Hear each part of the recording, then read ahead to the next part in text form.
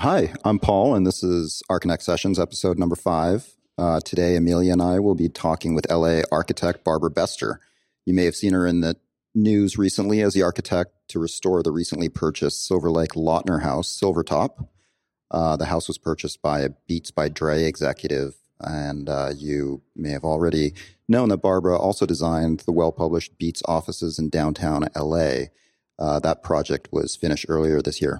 After that conversation, Ken and Donna is going to be joining us to talk about the new Michael Graves School of Architecture. We'll also discuss Julia Ingalls' latest installment in her Material Witness series, Interstitial Blues, and we'll touch on some other topics in the news. So before we get started, how is everyone? Amelia, how was your week? Great, really good, yeah. I had a bunch of birthday parties to go to this weekend, so I made a trip to this wonderful downtown LA institution called the Last Bookstore, which is like just a fantastic institution that I hope never goes away in Los Angeles. It's a bookstore, hopefully not actually the last one.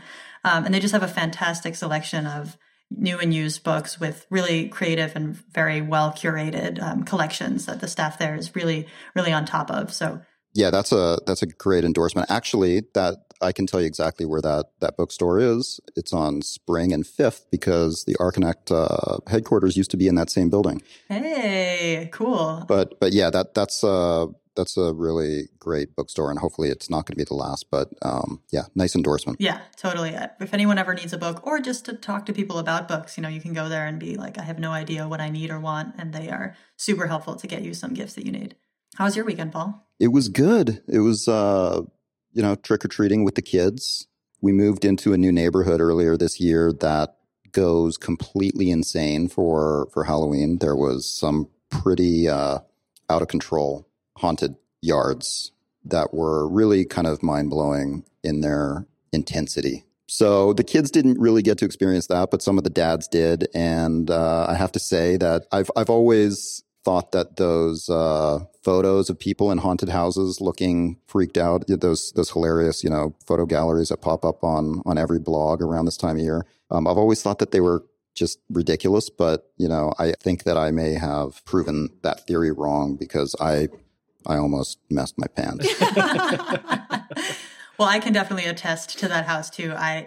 That neighborhood is in my old neighborhood near where I grew up. And so I used to trick or treat in that more or less in that same area. And there's no way I would have allowed like anyone under 12 to like go in that space. But as a consenting adult, I checked it out and I was just amazed by like, they had 20 people employed in this person's front yard to help run this scary labyrinth haunted thing. And just some of this, like the cost of that alone just was mind bending, but it was totally worth it. Yeah. I watched this family start building their haunted yard, and it started in September. So that's how much effort goes in. It was, and then there were also some other houses in the neighborhood that took a kind of a more tasteful, but really, really creepy take on their yards. There were a lot of child actors that were not known child actors, but kids that lived in the house soon to be discovered. Exactly. Yeah, definitely soon to be discovered by some crazy horror filmmaker. But there was some scary stuff. I saw a lot of kind of blank expressions among my kids and their friends. I'm hoping that we're not going to have to talk about it as they grow older, but they'll tell it was it to fun. Their therapists. Don't worry about it. Yeah, it was great. How about you guys? Donna, how was your week? Mine was good. I also did a trick-or-treating on Friday night, and the weather was just miserable. It was freezing rain and awful, but we went to a block where there was where people go quite overboard for the Midwest, let's say, as compared to LA. I'm sure it was not that big a deal, but it was quite festive. And the twist on my Halloween this year, the trick-or-treating twist, was that my son was now using my cell phone to call his friends and their cell phones to find out where they were so that we could join them trick-or-treating. So we've sort of gone away from the, my little boy going out trick-or-treating with me to where he now just wants to call up his buddies and go with them. So it's a little bittersweet, but it was a good day. I got some time with him at least. Wow. Well, by the time my kids are that age, they'll probably just be trick-or-treating via Oculus Rift in their living rooms. which will be much safer. So it will be safer. Good point. Good point. And fewer calories too. Yeah. Virtual candy is not that bad. Yeah, they're not going to go for the virtual candy. Yeah. And then last Wednesday, I went up to Ball State and spent the day with Anders Berenson from Vision to Vision, and he gave a talk that was hilarious and so fun and so accessible for young architects and for people doing sort of small projects. So they recorded it at Ball State, and that video recording is supposed to be up on their website soon. So as soon as it is, I'll make sure to get it up on the show notes, because Anders is just so funny and so engaging and talked about just crazy, wonderful work. Really very small scale, but really wonderful work.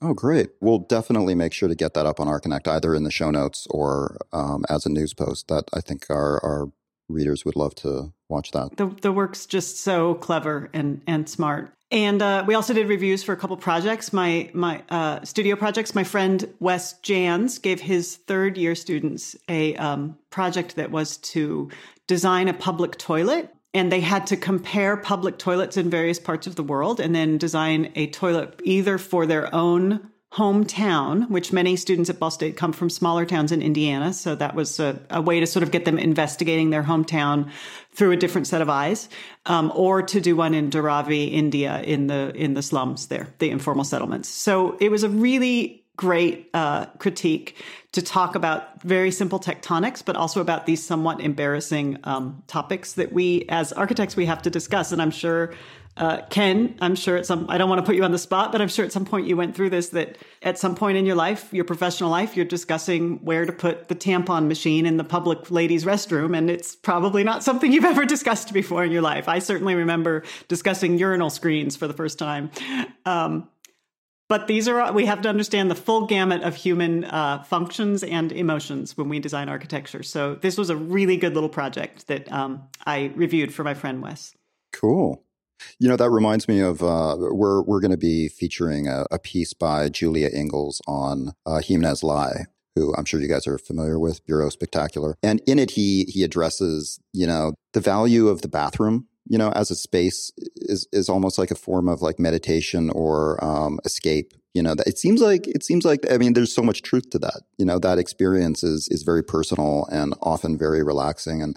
But it seems like there's not really enough attention devoted to that in most projects. With Anders being there from Sweden, he actually gave the students a very impromptu talk with a few drawings he did on someone's sketchbook of the history of outhouses in Sweden. In northern Sweden, apparently outhouses with your summer home are still quite common, and many of them are built as communal outhouses. So there's a singular bench with several holes in it, and people sit and chat and catch up as they do their business. So that's starting to die out a little more in northern Sweden, but it certainly was. He remembers as a child going with his grandfather and sitting and doing his business and talking to the neighbors. That reminds me of the this old SNL skit from probably the 80s or 90s. It was an advertisement for a toilet for lovers that the two where the lovers could sit next to each other in opposite directions and and be affectionate while going to the bathroom. I'll make sure to put that video in the show notes as well. Please do. Please. Well, if I remember correctly, I think when Russia had the Olympics, there were images of the large bathrooms where they had toilets without any partitions at all. So that we were sitting in this one space with all of these water closets. Kind of, and as Americans, we just kind of go, "Oh my God, what is that situation? How do you deal with that?" Yeah, I actually think cultural differences between restroom facilities is a fascinating topic. And having been in the Moscow main airport in 1990 and going to the bathroom in a hole in the floor, one of many holes in the floor, it's just very interesting to me how many different ways we are willing to agree on doing what can be a very, very private function or something that's just considered, hey, it's part of life. It's what you do. Yeah. I remember being a kid in China, just on a vacation, and we took a train, and I was feeling really sick. So I went to the bathroom, and it was literally a hole in the bottom of the train. Watching the train tracks. Whoa. Yep. Same in Russia. I had the same experience when I was a kid in Germany. Wow. In Germany. Yeah. And here's the funny thing, is that you never went to the bathroom stopped at a train station. Of course not. That was like one of the things that was verboten. Of course. Huh. You got to wait for that hole. Yeah. For the movement. Yes. Wow. So toilets. Yeah. Well, and it's making me think, and I can't remember now the name of the feature, but there was a feature with the little emoji of the poop that was about how things never go away. Oh, yeah. I love that whole notion. Yeah, Shitting Architecture. Shitting Architecture. That was by Nicholas. That's right, which was a great read. And just I've been thinking about it ever since, this notion that things never go away. There is no away. We need to stop thinking in those terms. But, however, can I just add one more cultural connection here? If you ever watch TV, you notice that no one ever goes to the bathroom. Not on HBO. On HBO, they use every opportunity to show someone taking a shit. Or at least sitting on the toilet. I don't know what's exactly happening. And they're not, maybe on Cinemax, they'll show exactly what's happening. But yeah. No, that's true, though. Yeah. I remember the epiphany when I was watching Friends. I'm like, why don't they go to the bathroom? Yeah. They don't ever go to the bathroom. Well, Ken, you're presuming that the cast of Friends are actually human, which is like a little bit of a premise. So it's a stretch. So I'm sure we could go and just fulfill an entire encyclopedia of the various forms of shitting architecture or lack of architecture, if it's the case of any a giant hole in the floor where everyone just faces their backs to one another.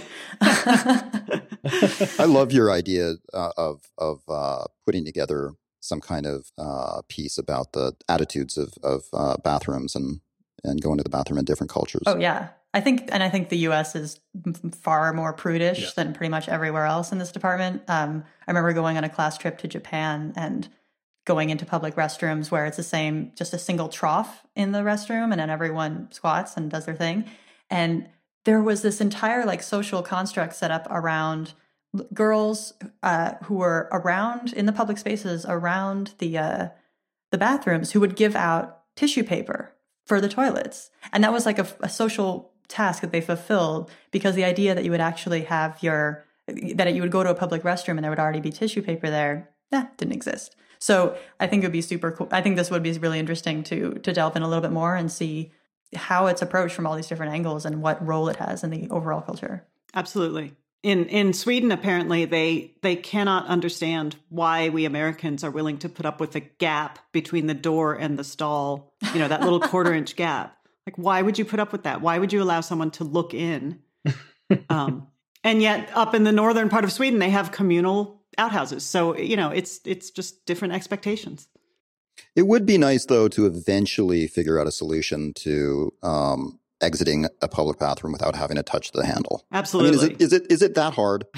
We have automatic doors. Yes. But there is actually a device for that purpose alone. Well, it's not in LA yet. Okay. Or in any other city I've ever been in, but I would love to hear about it. What's it like? It's a tow pole. Oh, that makes sense. Oh. It's as simple as that. It's a tow pole. Flushing handles should also be pedal powered. Oftentimes they are. Yeah. I think they are by choice, but not by design. So Ken, is your furnace back up and running? I know that it was as of last week, but everything's cool on that front. Everything's copacetic. Or warm on that front, I guess. Yeah, absolutely. No, I'm good there. I saw your ribs on Facebook, and I assume since you're a vegetarian, I assume they were from a herbivorous butcher. Correct. Yeah, they were incredibly real looking. I mean, it even looked like you showed a photo too after you were finished, and it looked like there was still blood on the butcher paper. They did a fantastic. I mean, I think a lot of times people just say that the sauce is what you taste, but the texture and everything worked out so well with their ribs that it was a complete package. I mean, yeah, the sauce tasted like you would find on a typical barbecue rib, but to kind of leave it there would be selling it short. But they were I was trying to get photos of the each menu item that they served and their pairings. And it was hard because every time they brought out a tray, it was consumed within like 30 seconds. People were ravenous. So they had literally no food in a very short amount of time. Wow. So that was the big thing over the weekend is they did their Kickstarter campaign, and in under 24 hours, they've already hit over 20% of what they've been asking. Oh, awesome. Yeah. So it bodes well for them that they're going to get their Kickstarter funded and more. So Excellent. Yeah. I missed the plate of ribs. I only saw the bloody paper. Oh, you did? Oh, it was Yeah. a shish kebab of potato and rib. Nice. Yeah, it was Nice. fantastic. Sounds delicious. And so exciting. So things are going well for them. Things are going well. You're going to move forward. A lot of changes have happened since we last spoke. I accepted an offer at another firm. Does that mean you've lost the herbivorous butcher project? No. In fact, I was trying to figure out how to talk to the client about this, and we had a discussion this past week about my leaving and the firm I'm with currently and why that happened and I gave them 3 options for next steps with regard to that, with regard to their project. And they decided that there wasn't really much alternative but to stay with me. And whatever, way that worked out, if I brought them to the new firm or if I stayed with and created a partnership with my current employer, they just did not want to lose my involvement in the project. Well, that's great.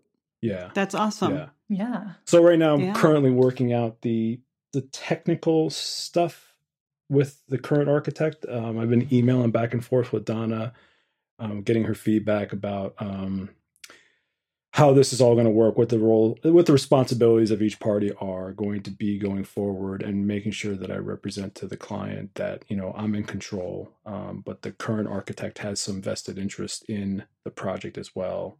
His firm's name is on the project, which will change to add my involvement as well.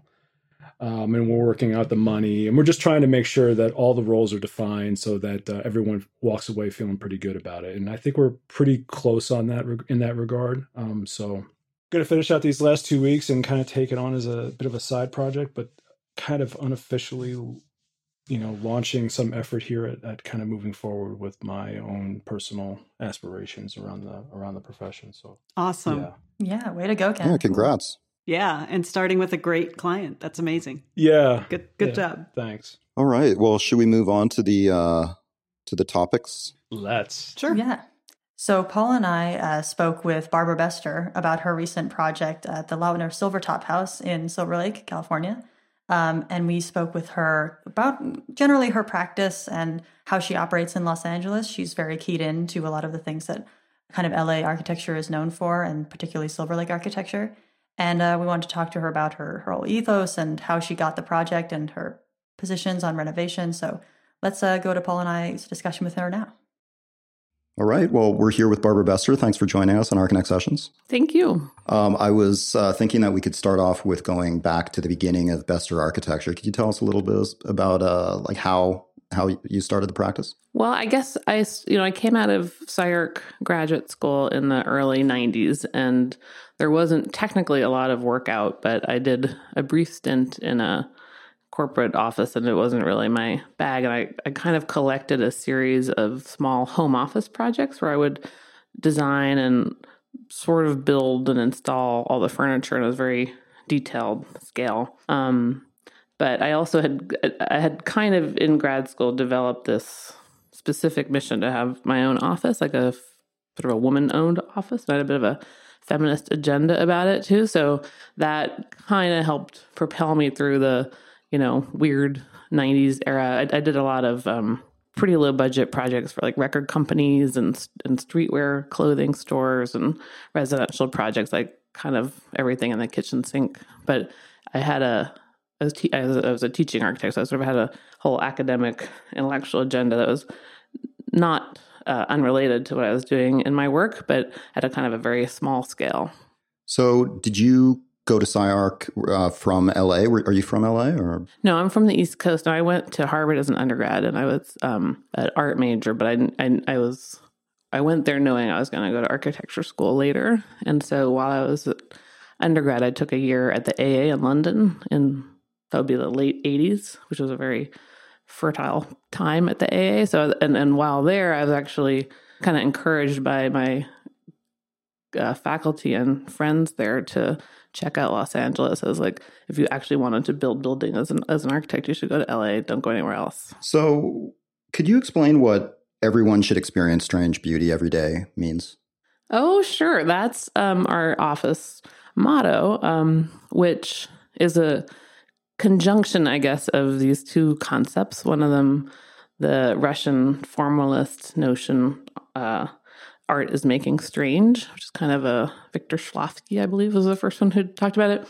But that was this idea of sort of it, actually in Russian formalism was applied to poetry, but that you could sort of defamiliarize something like, say, a Russian folk poem by kind of changing the context that you were reading it in, or even the format, but that you didn't necessarily have to change the essential material. So basically defamiliarization is a concept, and then the everybody part of it, I guess, is a kind of more, I would say both in terms of what I was into in the sort of LA in the late 20th century. A lot of us were interested in these sort of notions of everyday life that came from things like the situationist movement, that really what architecture does is really influence how you experience your everyday life, and that's where, as architects, we should see ourselves operating, and not necessarily in a kind of banal way or a social justice way, but more in a kind of, it can be purely in the form of aesthetics or other things. So is that related at all to the Bohemian Modern book that you... I guess so. I guess that, let's say that the ersatz condition of things is something I've always been interested in. And so Bohemian Modern took as its notion something that's now, I think, quite common, like Witness, the Selby, or lots of different kinds of design blogs. But the idea that how people actually live in their architectural environments in a real way, as opposed to like a kind of El Decor way, is of interest, and is actually maybe more interesting than the kind of cleaned up, sanitized, hand of the designer only scene type of way.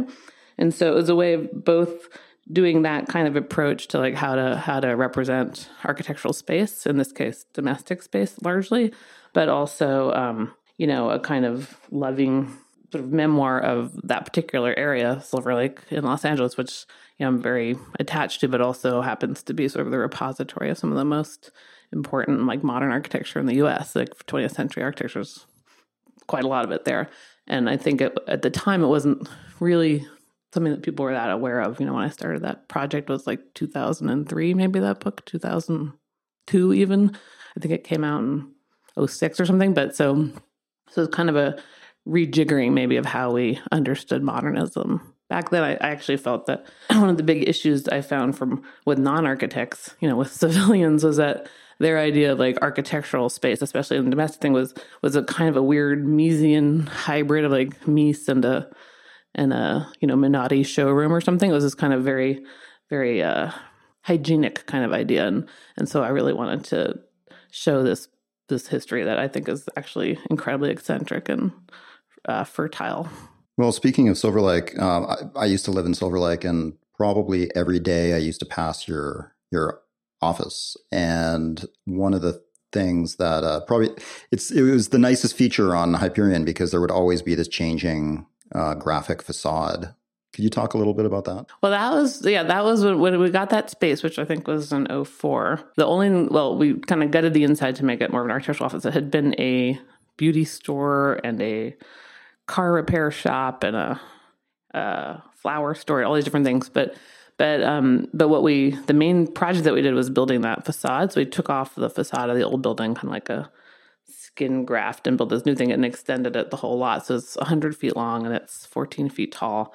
And then it just became a way of doing sort of visual projects. I don't know if it was the first one was actually one of the first projects that Blick ever did, because Blick's owner was this great guy who had been my student at UCLA a long time ago. So they did an installation there. We had all these people doing vinyl graphics. But then one of the maybe more meaningful ones was another designer I knew did a project that was a memorial to the gay bathhouses of Silver Lake. Like back when we moved in there were still a lot of signs that said no cruising and stuff on the streets. Like there'd been a sort of policing of stuff. And in the aughts, really, a lot of that part of Silver Lake got kind of swept away, and whatever tides of economic change. But it was a kind of a was almost like a romantic mural about that history of LA. So I really liked that one. And most people didn't really know what it was, but it was pretty good. Also, weirdly, almost none of these projects have ever been tagged, even though we're 3 blocks from middle school. And I think there's something that people actually find valuable in sort of visual, projects on walls. Like you would think it'd be like the biggest tagging target in the world. So I thought that was sort of inspiring too. Like as architects, like, oh, actually, if you actually make something out of your facade, it may actually be respected. And, it doesn't have to be a sort of tagging site. Well, I mean, I've always seen it. It feels like a kind of a gift to the community, where, I mean, you feel like you're like a part of the community. So I can see how there's, that respect among taggers to not touch that. Well, that's good. I'll take that happily. So in your portfolio, one of your project categories is historic adaptations. How does history play a role in your work? Well, I guess through stuff like that Bohemian Modern book, or I have a certain interest in some curating. Like we did this Deborah Sussman show last year that my office essentially conceived and kind of put on. And I am really interested in what we do now as part of a larger continuum, or perhaps a series of radical breaks, depending on how you look at it. But that historical sense, even in my case, I'm probably particularly interested in, 1920 through now or something, but sometimes it's more like 1965 to now, depending on what kind of topics. But I think on the one hand, there's that general sense of architecture, this discourse with a, important history behind it. And even one in like let's say Los Angeles, architecture has a pretty fascinating discursive background as well. But in terms of work, there's this kind of, I think, stewardship that goes with doing those kind of projects. And before I really had much of a practice, I had pitched a book. I tried to get a Graham grant along with Mark Angelo to do a project on construction documents in LA architecture. This would have been the early 90s that we didn't get it because Carter Brown, I think, called up and he's like, I don't get it. Like, who wants to look at construction documents? I don't get this. And we didn't convince him otherwise. But I already was collecting, kind of copies of blueprints of Lautner, actually, and Schindler and other things that I would come across. All the archives were accessible to students, but also sometimes, some friend would have a house. So I think I've restored a Gregory Ain, kind of fixed some parts of a Schindler that was run down, a couple Buff and Hensman projects, and now we have 2 Lautner projects that are going on. So it's sort of as a part of the practice, there's always like 1 or 2 things like that are going on. And one of the most fascinating things I think that you learn as an architect, or as you start to engage, say, with architectural historians, or going for, say, national or state, historic significance for a project, is that there's these very particular categories that divide restoration and renovation and reconstruction. And actually reconstruction is this terrible thing that basically, well, not reconstruction, but sort of imaginative reconstruction, which I would say that most of the non-architects who go around restoring houses, on their own, there's a lot of like, well, I think Deutsche, would have done this, and they'll do it, and it becomes part of the house. And so from what I've learned from the historians, that the huge problem, of course, is that anything that, 100 years from now, it's a little vague, as to which thing came where, when. If it's not documented, and it's not, in a way, slightly different that you can tell, without carbon dating the cabinet when it's from, you really lose track of the historical record. So I think for us, the fun thing is like when we're doing projects, say like Silvertop, where we're going to use an older floor plan that's a much bigger space than a later one that was done with the second owners, or sort of going back to the original one. But we won't do cabinets that look as if they were original, because that would actually be the worst thing to do. What we will do instead, we don't actually know yet. We're kind of debating various strategies. The owners are interested in the historical house, and it's basically in preservation, except for these 2 spaces that were remodeled or finished in a different way in the 70s are the parts that we're going to change.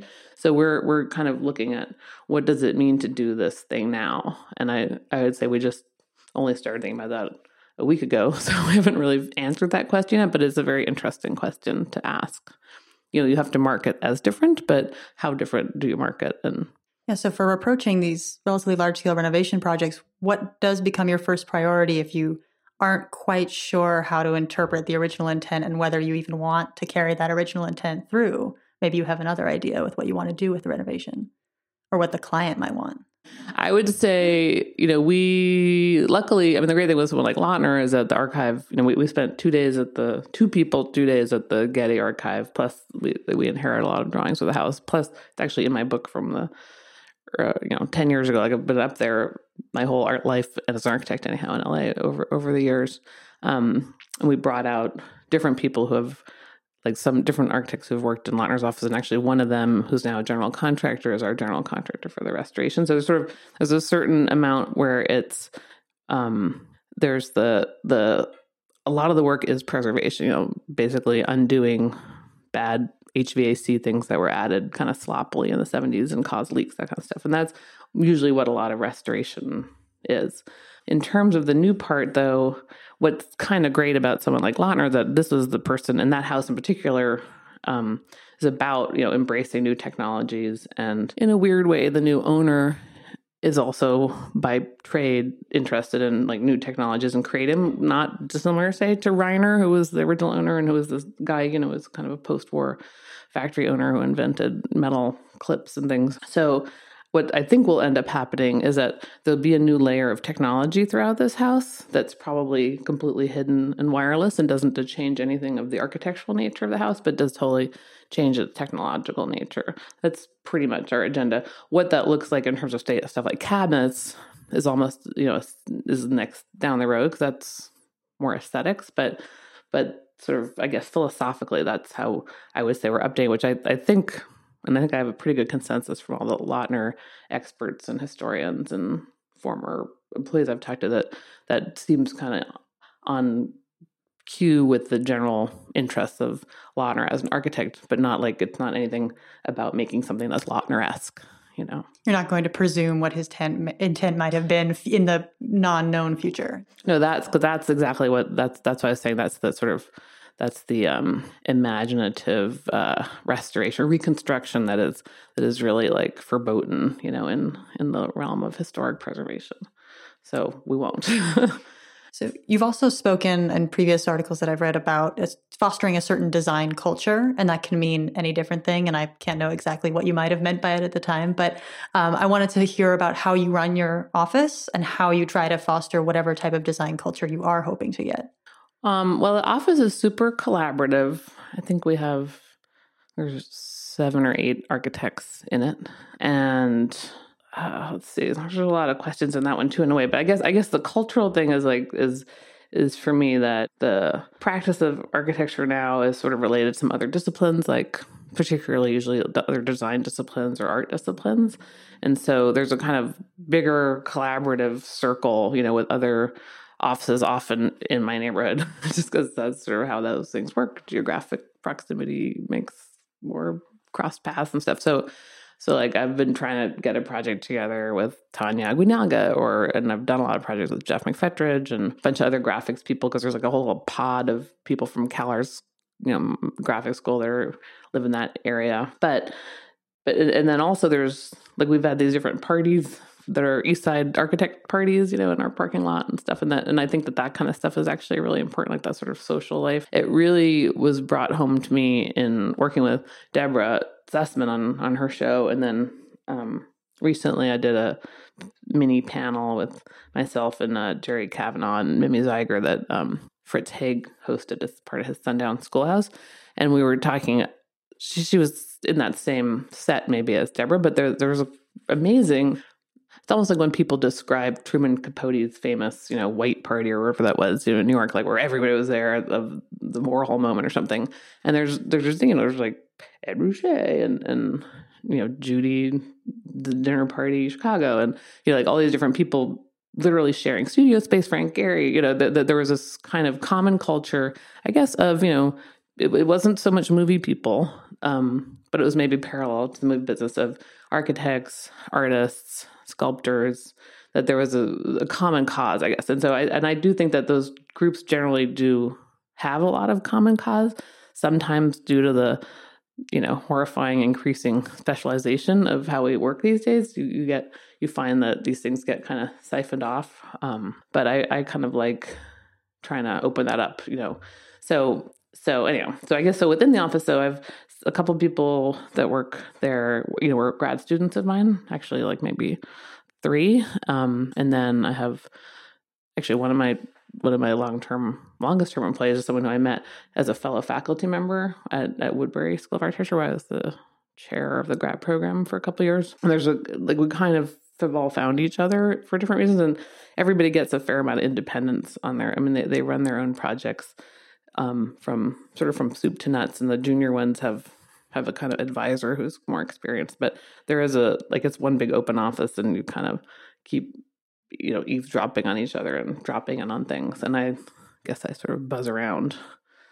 That's how it works. And so when you're approaching design projects for other people's workspaces, like you've designed Nasty Gal's office, I believe that's in downtown LA? Nasty Gal's in a historic building, but a very modern office inside of it, yeah. So doing a combination of both renovation, but also a very particular and very of the present type of working culture. How do you bring that design culture home to those types of spaces? So I guess the way I think about it, when you get to that kind of like the 250 people office, or the Beats thing, I think was designed for about 650 people. There's a certain economy that you have to achieve in the desk environment, let's just say.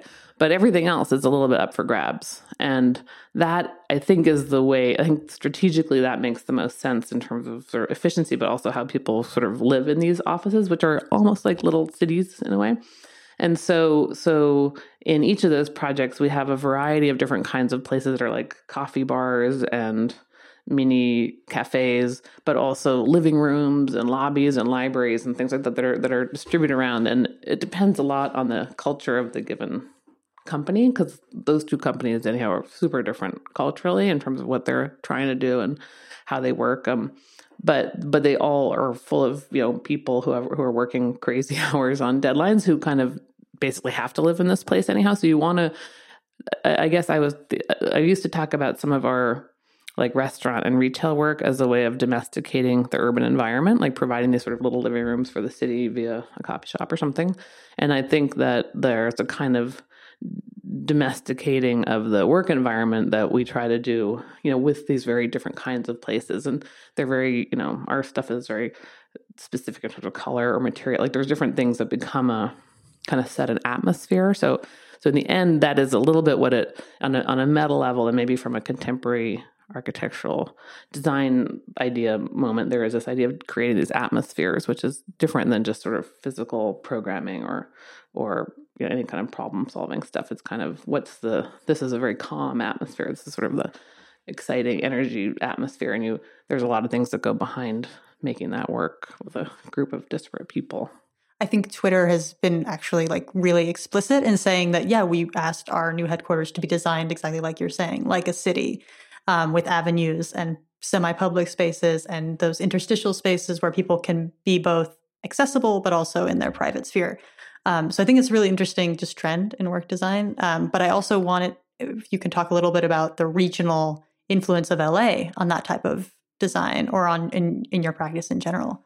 Well, I think in LA, because of its geographic challenges as a city, it was so disparaged for so long as being too spread out in this horrible sprawl, which is the term you notice has gone away. Have you heard the word sprawl lately? Like that? Only as a positive term. Right. It's hilarious. It's just, there was such the crisis in the 90s or whatever. But I think that because of that, you saw the city more graphically, like in a signal noise kind of way, as having these little pockets that were destinations that you would actually want to go to. Like it was, I know people who grew up here said that in the 70s, 80s, I guess, like you would go to Westwood, like that's where the movie theaters were, and there's all these little restaurants. Like I don't, anyone would go to Westwood now except for to go to the Hammer maybe, but it's sort of this, they change these little sort of nodes of moments, but they have a lot to do with people gathering and usually the right chemistry of kind of, what do you call it? Like I'm trying to think of the word, not synchronistic, things that attract each other and make a little hub. So that's like what, for instance, the Ace Hotel very specifically tried to do when they opened downtown. And I think successfully, they actually took over and subsidized leases on properties around their thing to make sure that there was sort of like-minded shops and restaurants and stuff coming in there that would sort of give a broader urban sort of point to people coming to the Ace, for whether it's tourists or as restaurant visitors. And I think that, so what we have done, I think, is sort of be very active participant in making those kinds of little destination spots. I mean, just because of the kind of projects that we did for a long time, which were restaurants and coffee shops. We always have done workplaces. We used to do little record companies all the time and stuff like that. But I think that sense of kind of highlights in a larger quiet zone is not dissimilar to this office thing. Like the desk environment is kind of a bigger, by nature, repetitious, environment. And then you kind of make these other parts that create movement and also really connect people from one department to another. That's the biggest thing in business, obviously, is trying to get everybody talking and crossing each other's paths. So your work seems to be really inspired by Los Angeles. I think that is true. So yes. Could you imagine moving your practice to another city?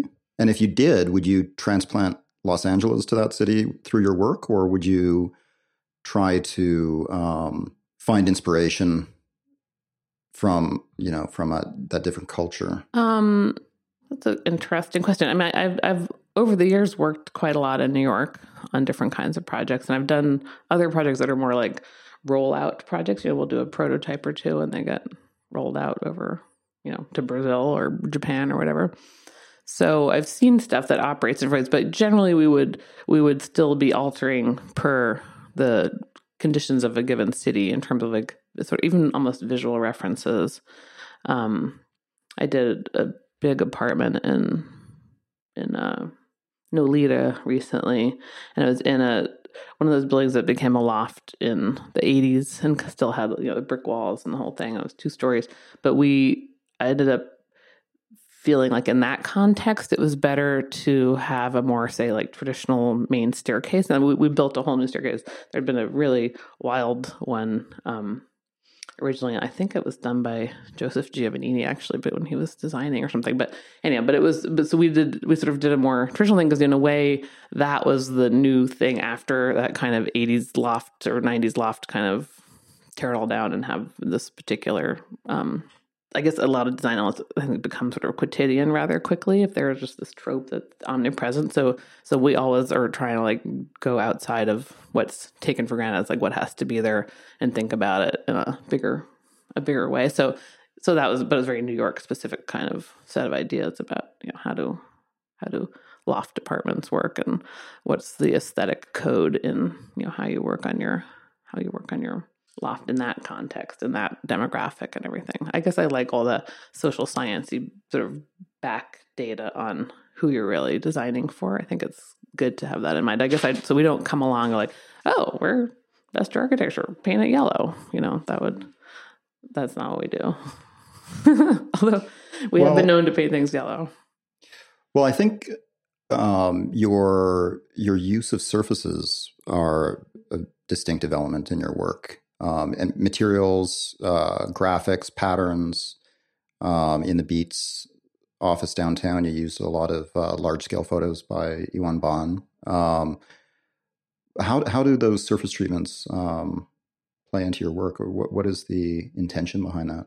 Well, I think in the backstory is probably an interest in that old duck versus shed department. Like we're probably more shed oriented in that. I do think that it works to do a surface as an informing spatial component, and it's a lot cheaper, but it's also has a kind of effectivity that can change over time, or you can change, or like even like what we were talking about with the mural on the office or something, it becomes a dialogical surface, like a screen. Yeah, I mean, it almost seems like a very LA kind of approach, because in this kind of temporary, kind of always changing kind of attitude. I think that's great that that's a LA attribute. And it is certainly it's certainly one of the things about the West, in general, that was seen as being so different from the East or Europe, and, less solidity, more malleability. I would say it's probably at this moment more about this moment too, in terms of, Instagram and trending things on Twitter, because the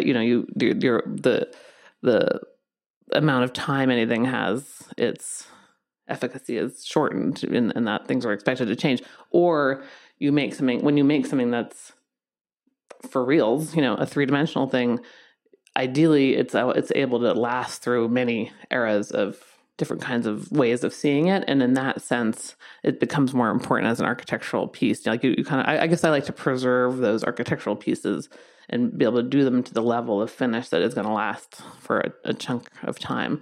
And so other parts, though, sort of cost-benefit analysis way, you kind of want to do that with some parts, but some parts are actually more useful to be very flexible. So you're kind of getting different speeds going on with some of the design strategies. That's something that we probably learned out of doing retail, because when you're doing retail environments, there's this need to change a fair amount of it fairly frequently to update it to seem nothing worse than being old, and that in fashion terms. But I think if you sort of decontextualize it and apply it to sort of bigger issues of how the urban environment works, it actually is a kind of interesting way to think about it too. Not that it needs to be updated in some sort of horrible shopping mall way, but rather that things are changing. Times Square, for better or for worse, is radically changing every day practically, not just because the images on the signs are changing. But so does your attention to surfaces perhaps have some relationship to your earlier studies and doing art history or art practice?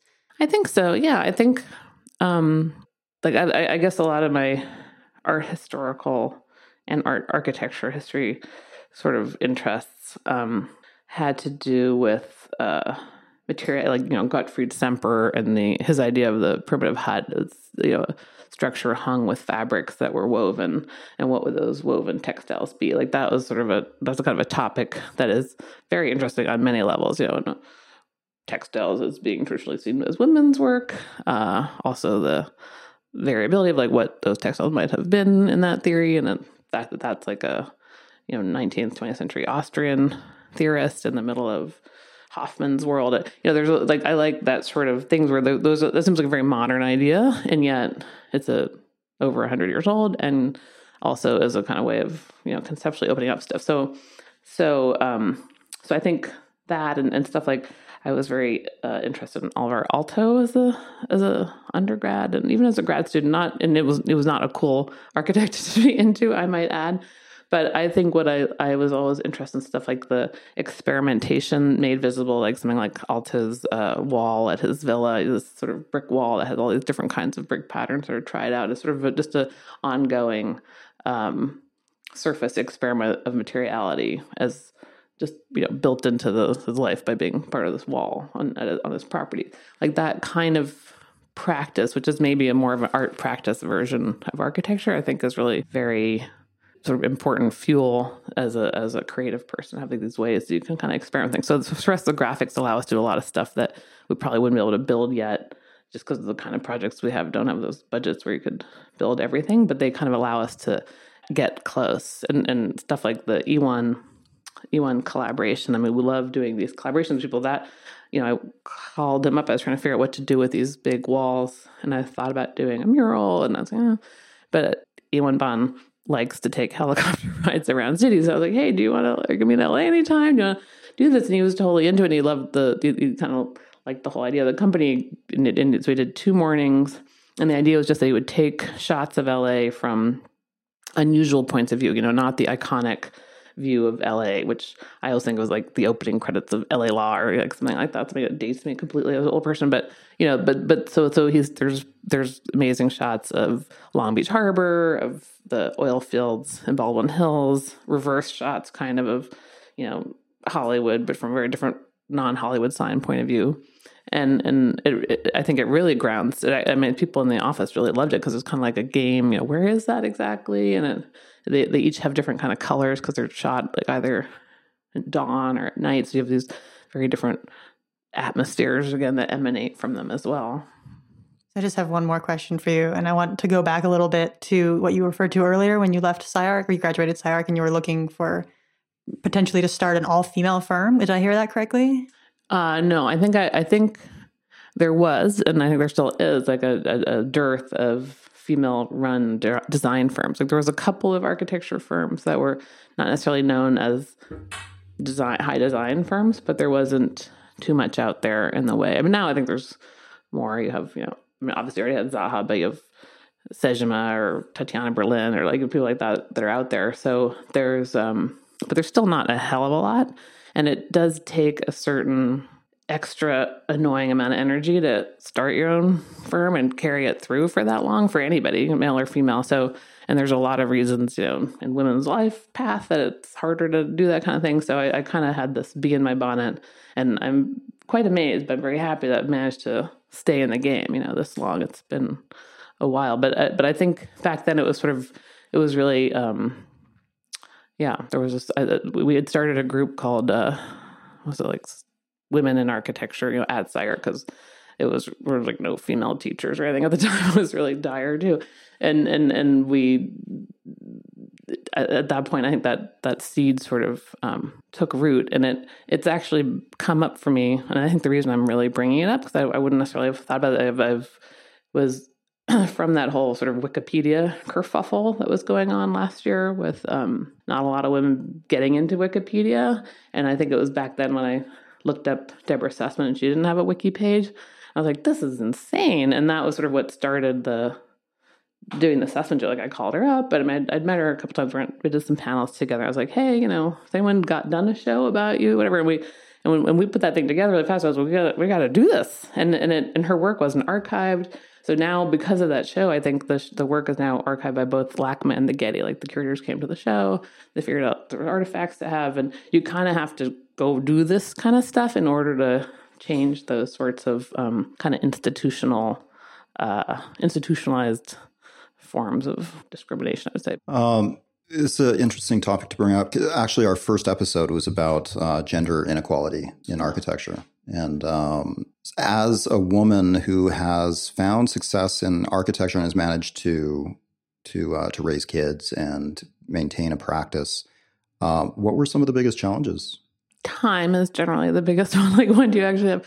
I have my friends think a somewhat preternatural lack of need of sleep, and that really helps. And actually, all my friends who have their own offices who are female, same thing. Like, you just have to be sort of psycho-energizer bunny person, because that's the only way to really do it. At some point, because I got divorced, I suddenly had a much more equal division of labor. That was pretty good. So the week on, week off thing that you end up with in those situations is, you can work till midnight every other week and then be sort of normal mom. The other parts of that was actually really good. I think a lot of people figure out, in their relationships how to do that balance. And I have about 6 friends who have their own practices now, or my generation women architects, and it works for everybody. It's just kind of is a lot of work, and you can and plus just the nature of the business in architecture, like being a principal of a firm isn't necessarily like what we're all cut out for. A lot of my architecture friends and students, I would say, are more introverted, personalities, and that's kind of hard to run a business if you're like that. So, you have but that doesn't really have anything to do with gender, obviously. No, I think that's a common problem among many architects, that to be the best designer in the world, but running a business is a different thing. Yeah, it's hard. It's annoying. So it seems like your practice is really scaling up recently with a lot of huge projects. I mean, the Beats project.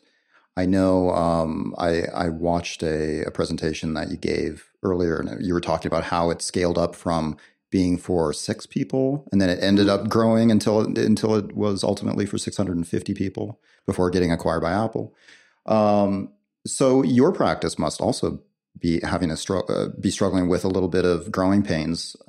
How are you managing that? Oh, we're trying to figure that out. What we did strategically with Beats was that someone who used to work for me, who had done a lot of workspace projects before, was on board for the first couple of years of working on Beats, and then proposed a somewhat unorthodox relationship where they proposed to start their own office that was sort of a parallel office that was a technical office doing most of the construction documents, which is, a massive amount of work in a very short amount of time on a project like that. I think Beats from beginning to end of what was actually built was 1 year, and it was almost $30 million project. So huge amount of work. And yes, as a design oriented firm with 8 architects, I was not super excited to go out and either hire an executive architect or hire up, suddenly like 6 people and have just sort of a drafting room going. And so we did this partnership where they were basically they were a consultant of ours, and it actually worked quite nicely. So I think it's kind of an interesting, it's almost like outsourcing some big chunks of the work.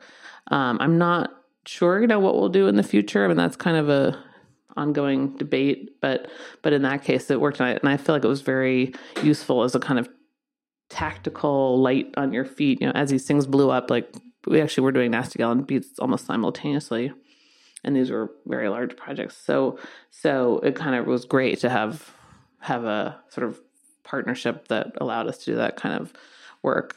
Most of our stuff, we do everything in-house, and we are building a little addition to our office right now in the parking lot that's going to have like a funny tower on it for some more signage, I suppose. But that, and everyone in the office is like, when's that going to be done? When's it going to be done? So I think we're going to plan check now. So we'll expand a bit, but I don't think, to be perfectly honest, until my kids are out of high school, I don't think I'm in a big rush to turn into any kind of other office, because I think the quality control is really the thing that we do the best, and that there's you really need to kind of keep the scale, I think, at a certain size to do that. At least that's what I think so far. Can't get too crazy. You don't need to design city elements within your office yet, like you did with Beats. No. Well, the whole office is sort of like one of those little pods, probably. But yeah, where I'm thinking about banning cookies from the kitchen this season, because everybody goes dropping off like cookies at our office all the time. Like, just stop it. We're all getting fat in here. We should stop it. So, but then everyone said that would be an inhospitable work environment if we banned cookies. So. Well, you can send them to us. Okay, we'll split them with you guys. So what kind of big projects are on the horizon that you can talk about? Well, let's see. I have at least one NDA that I can't talk about. I have an interview actually with Elon Musk's people in a couple of days about some offices. Oh, that's very exciting. Stuff like that. I have a big new house in Palisades. We really mix high and lows. We're big and small, so we've got we're doing this project for Squirrel, which is Jessica's amazing mini food emporium in Silver Lake. We're doing a little takeaway store for her now. So we just figured out that we could afford to do this crazy terrazzo thing there. So we're going to do this. We're working with a lot of terrazzo and Squirrel and some other retail projects. I'd say we probably have actually maybe 4 or 5 houses on the books as well, because a lot of our practice has been these very detailed houses. I just gave a tour on last Saturday of these 2 in Santa Barbara, one of which is for sale. And it was kind of really fun because I hadn't been up there in a while. We did those projects a few years ago, and they're super detailed. I mean, as you know, with cost per square foot, like budgets vary wildly. And these are like no drywall projects. Everything's different kind of wood materials and concrete. And that was really fun. And it kind of made me like, I think I might want to do some more houses, because they're so, you get to really get your craft on. Did they maintain them well? Totally. Oh yeah, real amazing clients on both of them. Yeah. Wow. Well, sounds exciting. It was pretty fun. Thanks so much for coming and talking with us. That was pretty great, getting to talk to Barbara. I was really excited to hear about all the ways she's been involved in LA architecture, and I know we're all going to be looking forward to seeing how the Lautner Silvertop renovation progresses. So one of the items that has been getting a lot of attention recently on the site was a few weeks ago, Keene University in New Jersey announced that it would be opening an entirely new school of architecture. The university prior this had no school of architecture, and the school would be calling it the Michael Graves School of Architecture, named after Michael Graves. This new architecture school will operate both out of campuses in New Jersey and also in Wenzhou, China, where Graves is slated to design one of the buildings.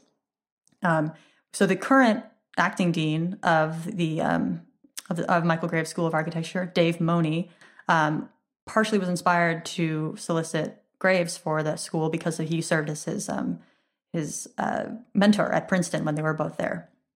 And the school has been getting a lot of attention, not only because it has kind of a specific style that it's trying to push, which is, according to Graves, students will develop a well-rounded understanding of the role of architecture in society with a respect for its history and clear vision for the future. And it's also been very straightforward about saying that they want to prioritize hand drawing and nothing particularly about postmodern architecture, but that hand drawing will play a very large role in the curriculum. So this school has been getting a bit of controversy, though, because of its role in New Jersey, that primarily New Jersey Institute of Technology, which currently also has an architecture program that is vastly under-enrolled, is saying that, why are you guys starting this school? This is ridiculous. There's no demand for it. And there's been some critical back and forth going between those two schools. So Ken, who is a NJIT grad, maybe you have some initial notes about this kind of internal New Jersey conflict. Wow. Yeah, I do. I have a lot to say about this. I mean, the argument is just categorically ridiculous that New Jersey Institute of Technology, and I'm assuming here that the dean is put forth. If there is a under enrollment, that New Jersey Institute of Technology School of Architecture has no one to blame but itself. They've kind of bifurcated the program so they've pretty much depopulated the program by shifting a lot of resources to growing a college of architecture and design. So when I was there, it was primarily a B.Arch and M.Arch program. I think there might have been a smaller MS, another master's level program. And I don't even think there was a PhD program when I was there. And I was there from 91 to 96 and then in 2002. So the program has grown by leaps and bounds in other directions. So if there is a kind of lack of enrollment, for them to kind of solely put the onus of that lack of enrollment onto the idea that it's the economy, it's not the economy, stupid. It really isn't. I mean, a very simplistic way, of course, but it's a state school. They don't deny anybody. You pretty much have to get into the School of Architecture. You need a pulse at NJIT. And I know that for sure because my portfolio sucked. I got into the program from the civil engineering side of the school of the Newark College of Engineering. And I got in because I pretty much told the admissions liaison at the School of Architecture, if you don't let me in now, I'm going to go get a Bachelor in Fine Arts. I'm going to come back here and get a Master's in Architecture. And that's how I pretty much leveraged my way into it. And I did that 2 weeks prior to the start of the spring semester in 1991. So you don't really have to have a lot of skill to get into that program. So the problem is that that might be a small element of it. But when you go and grow the program in a completely another direction, what happens to students who then see that the economy is not doing so well? Well, what you do is you create a B.Arch, and you give those students another way of not a B.Arch, a Bachelor of Science. So it's a 4-year program. So now they put a 4-year program plus a 5-year program where, let's say, University of Minnesota only has a 4+2 or 4+3 program. I mean, they've done so much to try to jigger with the system. And the very fact that this dean won't own up to his own failings and his failures around this program is kind of, it galls me to no end to say that there is no reason to have another school. The economy can't support it. This guy's a capitalist. If this school is better and it draws away talented faculty and talented students from your program, that's your fault. That's not the economy's fault. And if this program, I'm almost pretty much assured that Kane College is going to attract a lot more talent from Princeton, from Columbia. There's going to be a shedding here, and it has nothing to do with anything other than the dean at the school has overstayed his welcome as far as I'm concerned, at the School of Architecture. I have never and we've seen dean turnover like you would not believe this past year. And it happens all the time. This guy has been there for 23 years. I can't imagine another dean being around that long. There has to be a reason for that. So to put it off as something that's not necessary, it will fail. Well, if it fails because it fails. It doesn't, so it's I don't quite understand what his point is about that. I think a lot of it is kind of clouding. It's a way of kind of smoke and mirrors and kind of distracting people from the real issue at NJIT, and it's him. It's his, again, the leadership, and the buck stops with him. So I'm going to point the finger back at him and say, if there's any problems at NJIT and School of Architectures in the state of New Jersey, it has to do with the current dean and the current administration there. 23 years is a really long time to be there. And you're right. We've seen so much dean turnover recently in the past few years. It's kind of crazy that he's been there that long. I'm wondering, though, and I don't have any stats on this. I wonder if ACSA would have this. I'm wondering if I feel like the sense has been that most schools are seeing very high enrollment because architecture seems like it's become a very popular program right now, sort of a vanity program in a lot of ways. And I'm wondering if there's a lack of enrollment at NJIT because people are really so focused on the Ivies. I mean, we see that in the forum on ArchConnect that everyone's shooting for the Ivies or shooting for the upper tier schools. Are less known state schools or smaller schools just not seeing as the same growth in enrollment as I think the Ivies and the bigger schools are? I wonder. I don't know the answer to that. Well, I think that, like, in terms of overall maturation, it seems pretty ridiculous to attack an alternate school that is just beginning on the basis of one instance of current enrollment stats. So regardless of like what the current enrollment is, like that doesn't preclude a future of change. And what I found so strange about this whole little beef, I suppose, is that the NJIT statement from Dean Urs P. Gouchat.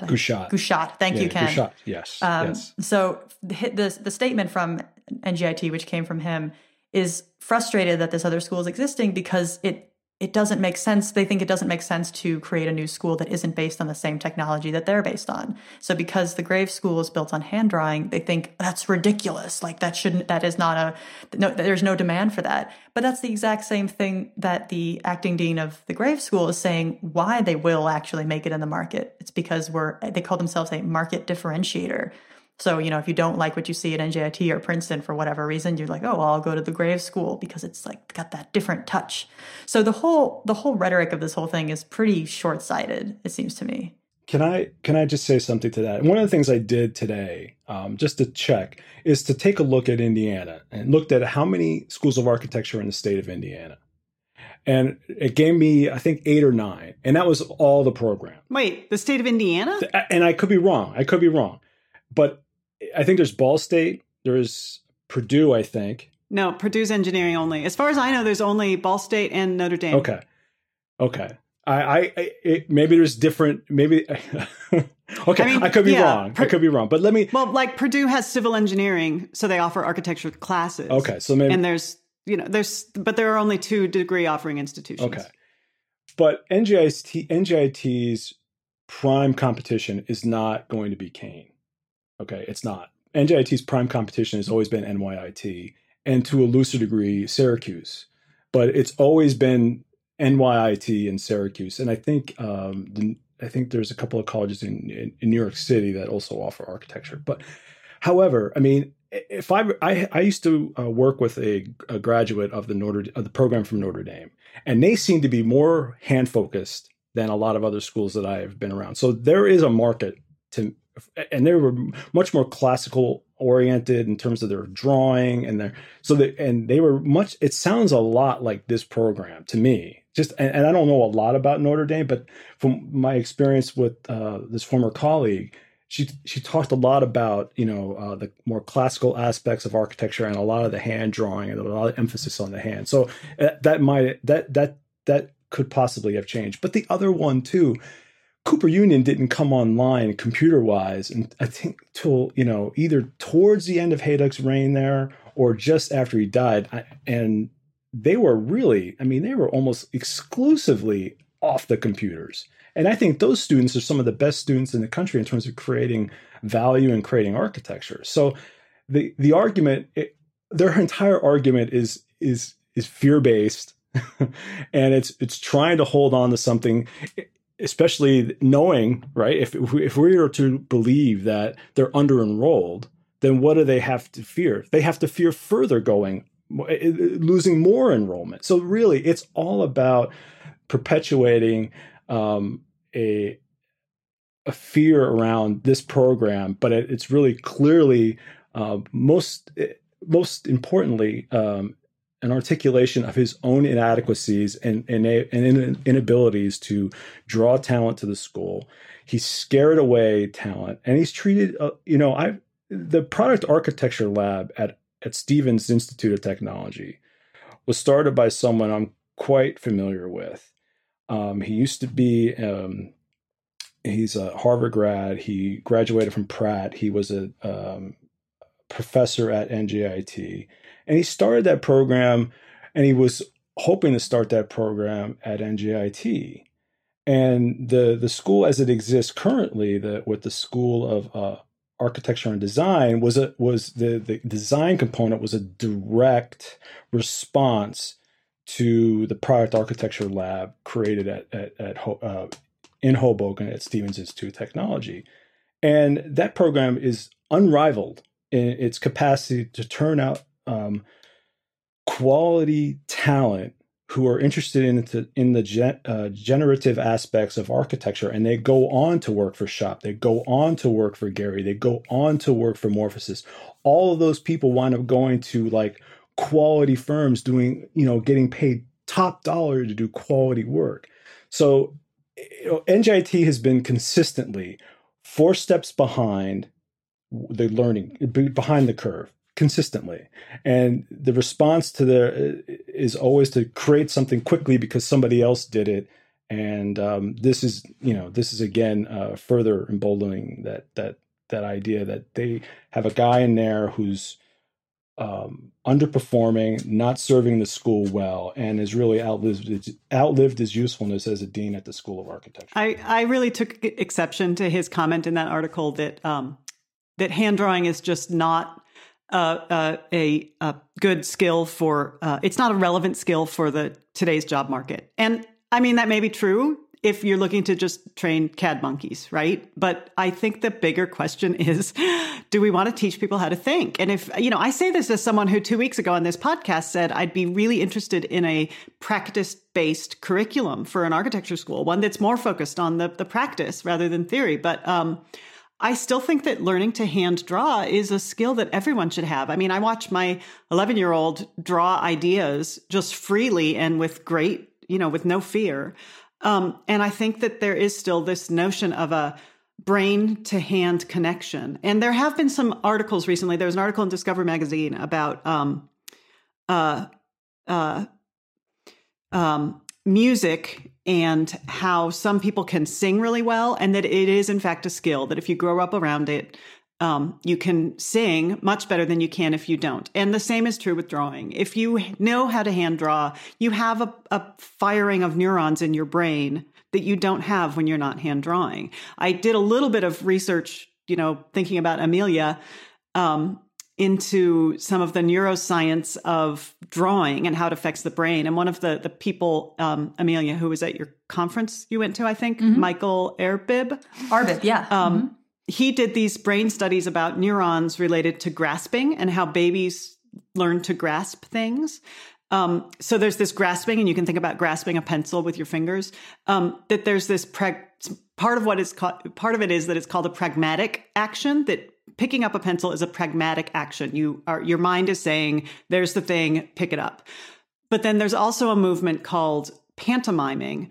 And a pantomime action is sort of, they actually consider it a precursor to language. And we're getting into a little bit deep into the brain here in ways that I don't understand. But I couldn't help but make the parallel that mousing or using a mouse is more related to pantomiming. That you're moving your hand, but it's not that same direct action of pragmatic action of grasping. So I'm wading into weeds here that I don't really understand, but I just think it's very short-sighted to say that if you're trying to teach someone to be creative and to be a thinker, that hand drawing just has nothing to do with that it has no relevance anymore. That's just silly. Yeah, definitely.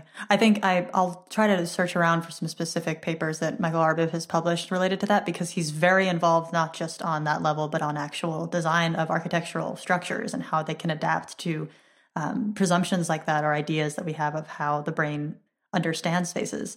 So I think it's totally relevant, especially to the discussion when we're focusing so much on the difference between holding a pencil versus holding a stylus versus holding a mouse versus, touchpad or whatever.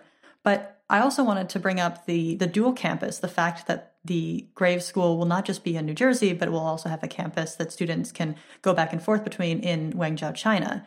Now, do you guys have any thoughts about how this might affect the whole attention to hand drawing, or how potentially students studying in China might approach these hand drawing techniques differently? I don't know much about it, frankly. I mean, I do think that this discussion could go on and on. I think the whole aspect, the notion of this having a dual campus in China is a really odd one. My thought was that it's kind of a way of putting a friendly face, including Michael Graves, is a way of sort of putting a friendly face on the fact that we're opening a school in a country that has a horrendous civil human rights issues, and all the issues that are going on with parts of the world that we as Americans don't agree with. I think that offering American degrees from a university in China, it's a little skeptical, and so the notion of putting Michael Graves, he's famous and he's friendly, and that he does friendly looking designs. That's kind of a way of glossing over what could be a more problematic issue for me, frankly. Yeah, I think it brings up questions. I was definitely very curious about the Chinese association, because these days most Chinese associations with American organizations are usually because of some kind of financial benefit. So if that's the case in this situation, what is that? It would be nice to get a little bit more information about why the other campus is in Wenzhou, isn't? Yeah, and that's probably a good criticism to level at Kane University, is that what is the quid pro quo here? I mean, what is that? What is actually happening? Like you both have said. So, I think I've been focused more on the NJIT thing, because as an NJIT grad, I'm kind of get my my underwear in a twist whenever he speaks up. But I think it's a good question to ask. And ultimately, the taxpayers in New Jersey will have to fund this, but I think they need to have fund it in. Maybe that's part of where the trick is that maybe the funding coming from China to fund this program is the attraction, and that's the ultimate selling point to the taxpayers, is that their footing of the bill is going to be actually not as bad because it's going to have Chinese money involved. So, but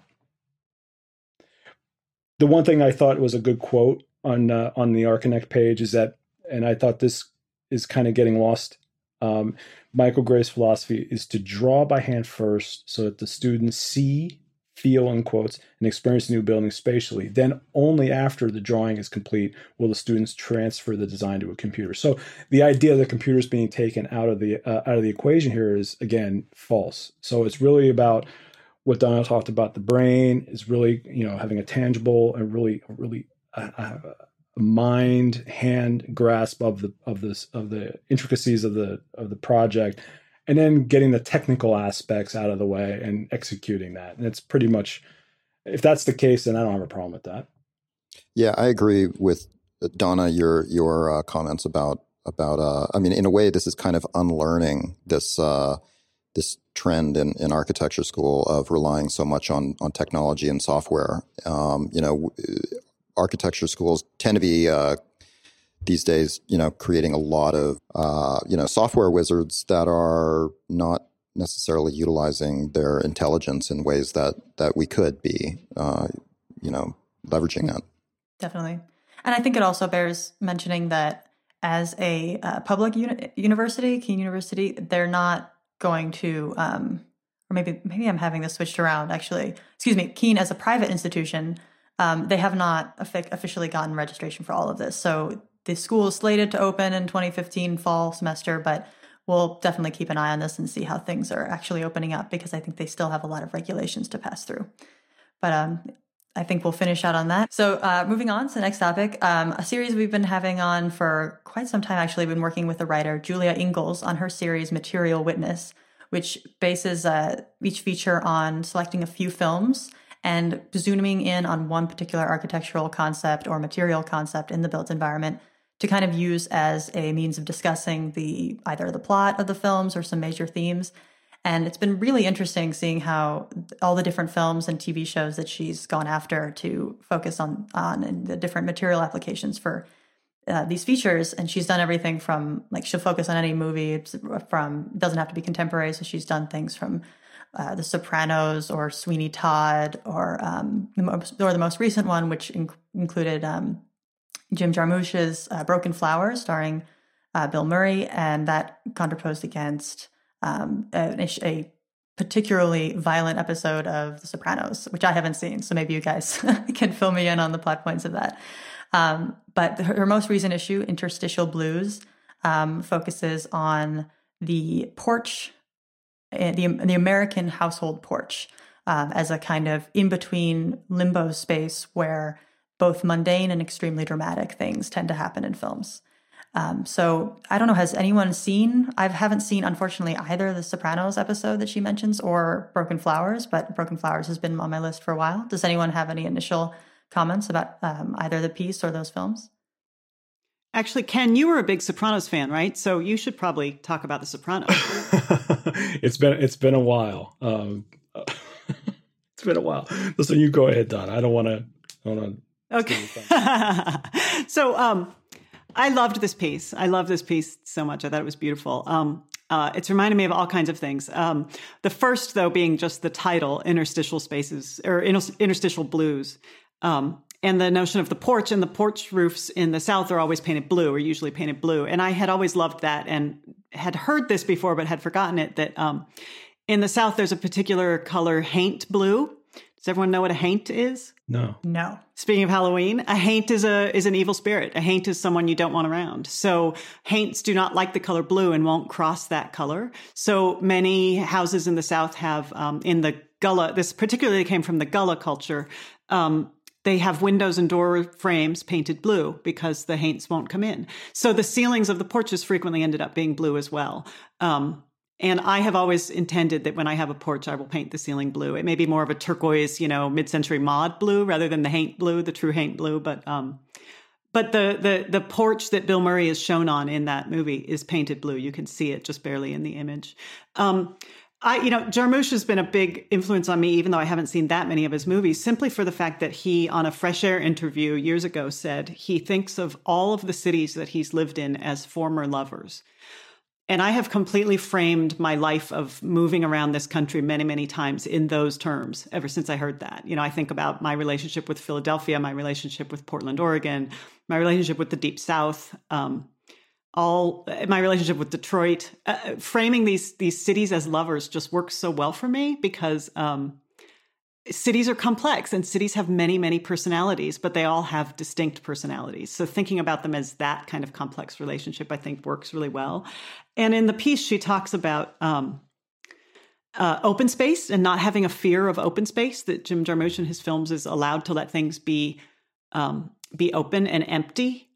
And that reminds me, too, of the book that really influenced me strongly, Michael Benedict's book towards Foreign Architecture of Reality, where he gives emptiness as a quality, that emptiness is a quality that you want architecture to have, and that you're basically allowed to live within those gaps of the emptiness that our good architecture offers. And it doesn't just mean open space, because obviously I'm sitting right now in an empty room. There's space and there's room in it. But emptiness is also just a perceptual quality of sort of room to breathe, or of having enough of a sense of itself that it doesn't need to be full. I think that sort of works with how Jim Jarmusch's movies work.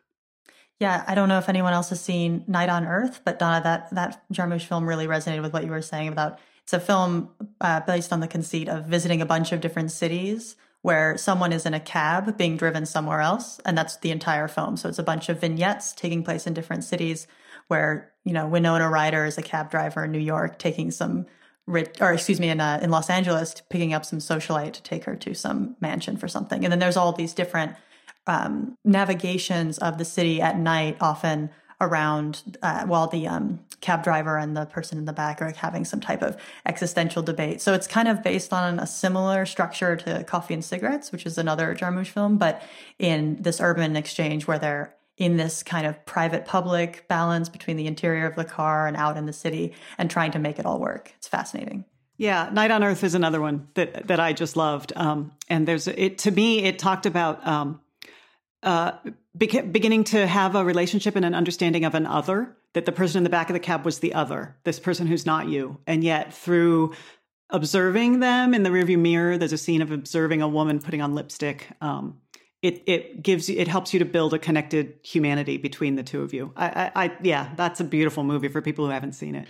It's interesting because the one thing that as soon as I started to read this piece, I went to the book that immediately came to mind, and it's called Warp Space. It's by Anthony Vidler. I think he used to be the dean at Cooper Union. And in the book, it talks about agoraphobia and about these large spaces where you're walking across this plaza and the fear that comes in when you're walking across these. And one of the specific instances was talking about the Ringstrazes and Camillo Sitte talking about how to create these smaller, intimate squares to kind of take away this modern condition of because apparently the agoraphobia really didn't come into play until the mid to late 19th century, and it was associated with a very modern condition. What was interesting about this was that when he's walking from the car the whole time, he's walking from the car to the porch, there is this informality in terms of he's kind of very informal. And as soon as he approaches the porch, starts to cross this threshold where, and I always think about this whenever I come onto a porch where I'm like very casually walking up the sidewalk and very kind of being myself. And then when I reach the porch and I'm about ready to press the doorbell and knock on the door, I start to present myself and get a little bit more formal because now I'm crossing this space. I'm crossing into this space where it's no longer informal and it's not quite formal. So I'm almost like in between this beginning and the end. And it's very interesting in the movie how, and I caught this a couple of times when I was watching it again. I had seen it about a year ago, and I was watching it today, and it caught my eye one more time. He's driving on the road, and the camera's kind of looking through the windshield, and at the same time, out of the corner of your eye, you catch the side view mirror of what you're leaving behind. So there's this past and this future always present in that moment. So you're leaving that thing behind and you're going towards something. So you're always consistently in this becoming of something, and you don't quite know where the destination is. And then all of a sudden, after that shift, when he's getting closer to his destination, you're looking at the rear view mirror and at the front, through the front windshield. So now the present is becoming more readily apparent, and the future is still off. But now you're reminded of like his impending doom or situation kind of resolving itself. So it was I love these kinds of things. I love the interstitial, this space where we're not quite where we're supposed to be or where we think we're going to be and where we've come from. And there's a lot of potency in there for me, and it resonates with me a lot. I think about this condition all the time. It kind of haunts me. Yeah, I love that interpretation. And I think it also points to something that Julia's pieces have really forced me to think about more, which is not just how the set design in a film and the actual physical structures of architecture can portray themselves as characters or as a certain style or as like a mood for the film, but how the cinematography can do the same thing. The cinematography can, like you were saying, of having the camera situated in a specific space where it can record both present and past, and having that be a reinforcement of the whole interstitial quality. I think that is so awesome and so easy to overlook and isn't going to make or break the film. But once you notice it, you're just like, oh yeah, like that is so great. And you really develop an appreciation for it. And the other thing I would just add to that same thing is that in developing these different ways of perceiving interstitial spaces, what I would have loved to, if Julia wants to do another piece like this, I think she could have also pushed it into another film where you have the interstitial in an urban place. So in these places, it's almost often, like the character is out in some podunk town that they've explicitly tried to get out of. They're trying to cloister themselves. And so the porch is like this space where the visitors come to just have like access to their private universe. Whereas the porch could also be interpreted as something like the sidewalk or somewhere in an urban space that's not quite private, not quite public, but somewhere in between.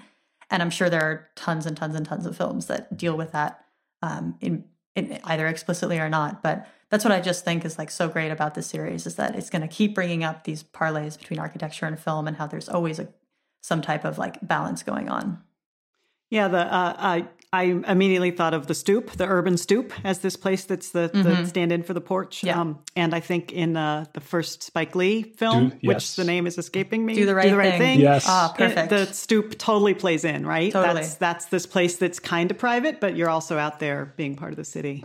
I wanted to mention that I think Julia's whole piece, these have all been so beautiful. And I have a very good friend here in Indianapolis he got his master's degree in architecture at Austin, but he is making a living as a film set designer. He's what's it called? A production designer. So he did a movie called Computer Chess. I don't know if any of you guys have seen that.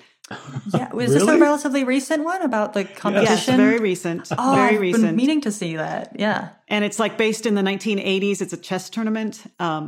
And he did all of the production design for that. So every decision about how things look and how they're all of the little props and stuff. He also did one called Natural Selection that was about a woman going to find the son that she may or may not have given birth to many years before and given up for adoption. And he does beautiful work, and he completely brings his skills learned from architecture school to the making of how a scene appears. And I just think there are so many parallels with how we want people to proceed through a space, or we want them to turn and come upon a certain vista, or we want them to feel compressed and dark in certain places and then expansive and open in others. They're just that the relationship is so tight. And I think most architects I know love movies, and I think maybe that's partly why.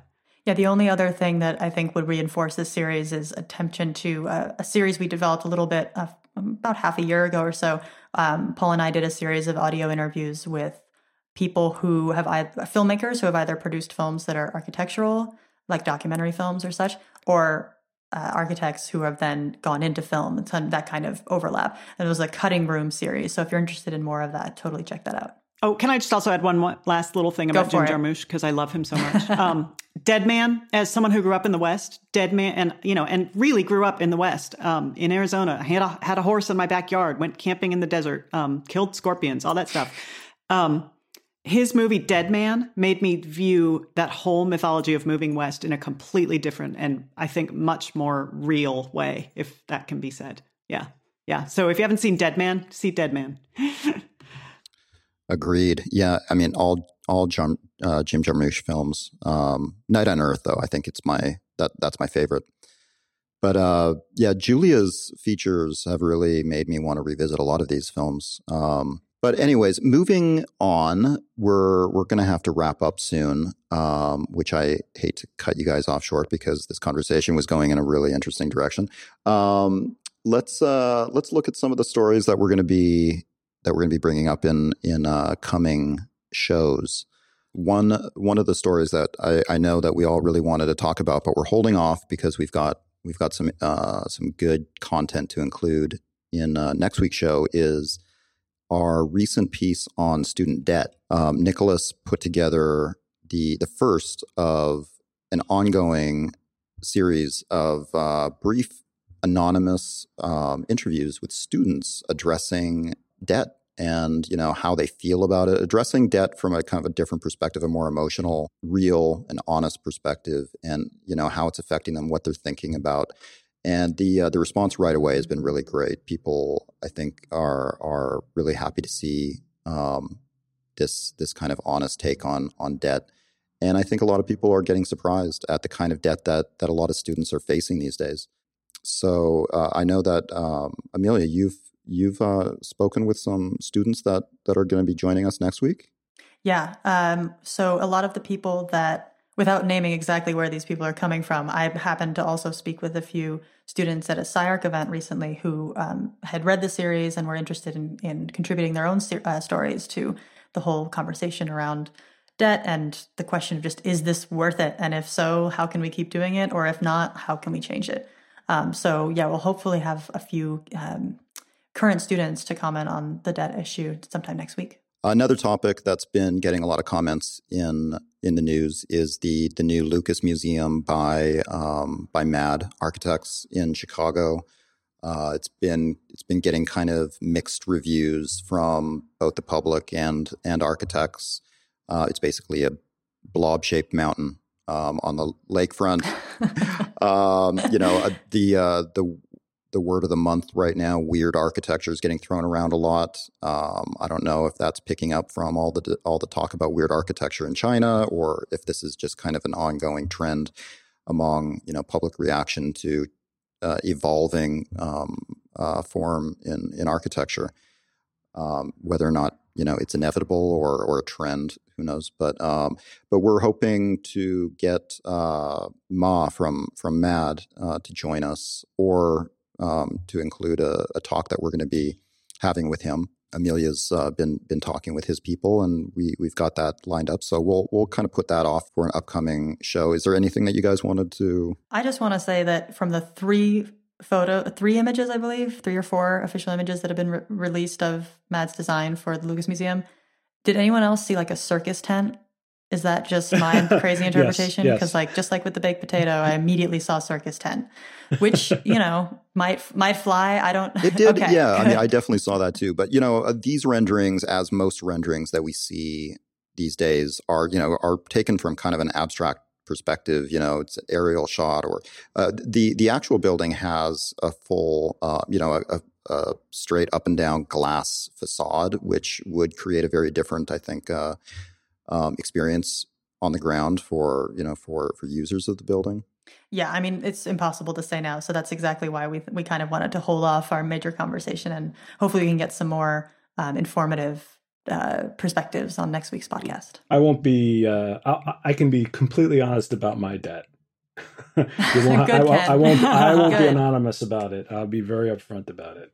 This is a really particularly difficult one for me, and I'm glad we're addressing it. Good. Great. Yeah, it's an important issue. I think that students are really not going into eyes wide open for the most part, and I'm happy to talk openly about mine as well.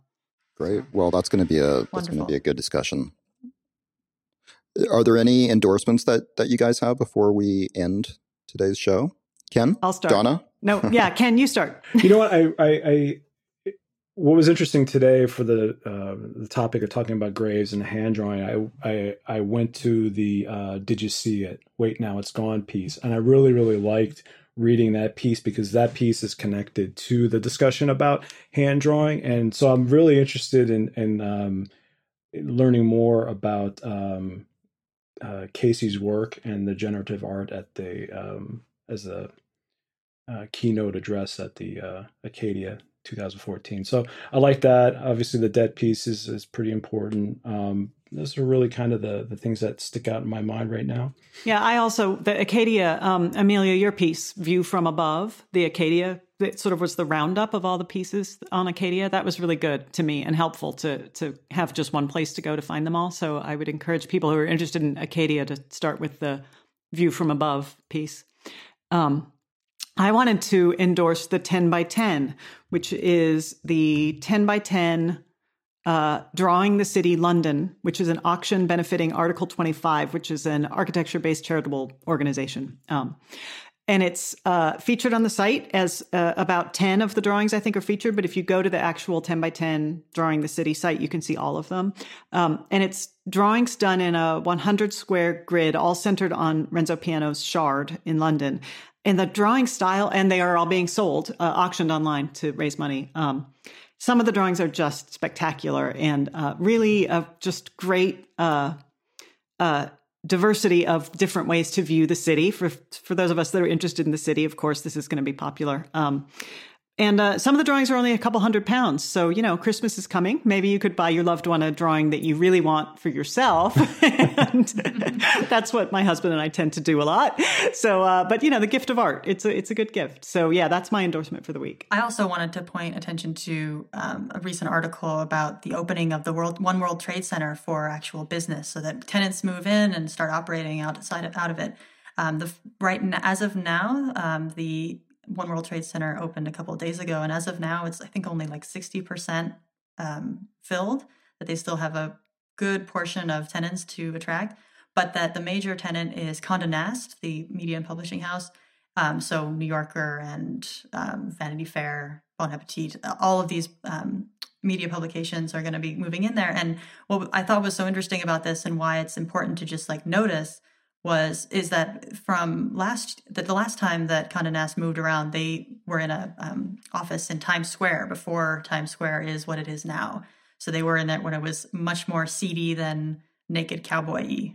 And their presence there made a huge difference in the neighborhood, not just locally, but obviously as a tourist attraction. So the fact that they move into One World Trade Center has been given a lot of clout, because they expect that in the changing area around that Condé Nast's presence is going to kind of expedite things and make the neighborhood feel much more different. So this is something that, in the whole context of looking at the memorial and really delving deep into that, life continues on the midst of that. And as the building is continually rented out and more people go to work there, I'm going to be really interested to see what impact it has on the neighborhood. Well, I have one recommendation, and something that I'm looking forward to is I was really happy to see that Mitch McEwen has updated her blog, which is one of the best blogs in our blog network, called Another Architecture. She updated with a post about her new apartment. She recently moved from New York to Detroit, and she moved into the Mies Towers in Detroit. Lafayette Park, yes. Yep. And so she kind of introduced us to the quirks of that building, and what her feelings on that. And she mentioned that there's going to be a few more posts coming up, Mies related posts, and some local interviews with people in Detroit. So those are no doubt going to be worthy of reading for sure. Yeah, I was very excited to see that also. Can I just say how much I appreciate her work? Yeah. I love what she does. Big fan.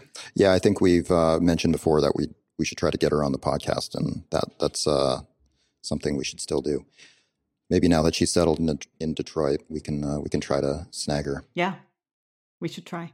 I just finished reading the Charlie LaDuff book, Detroit, and it was a painful read. It's tough. It frequently made me want to just throw the book across the room, because Detroit has been so beleaguered for so long. Oh.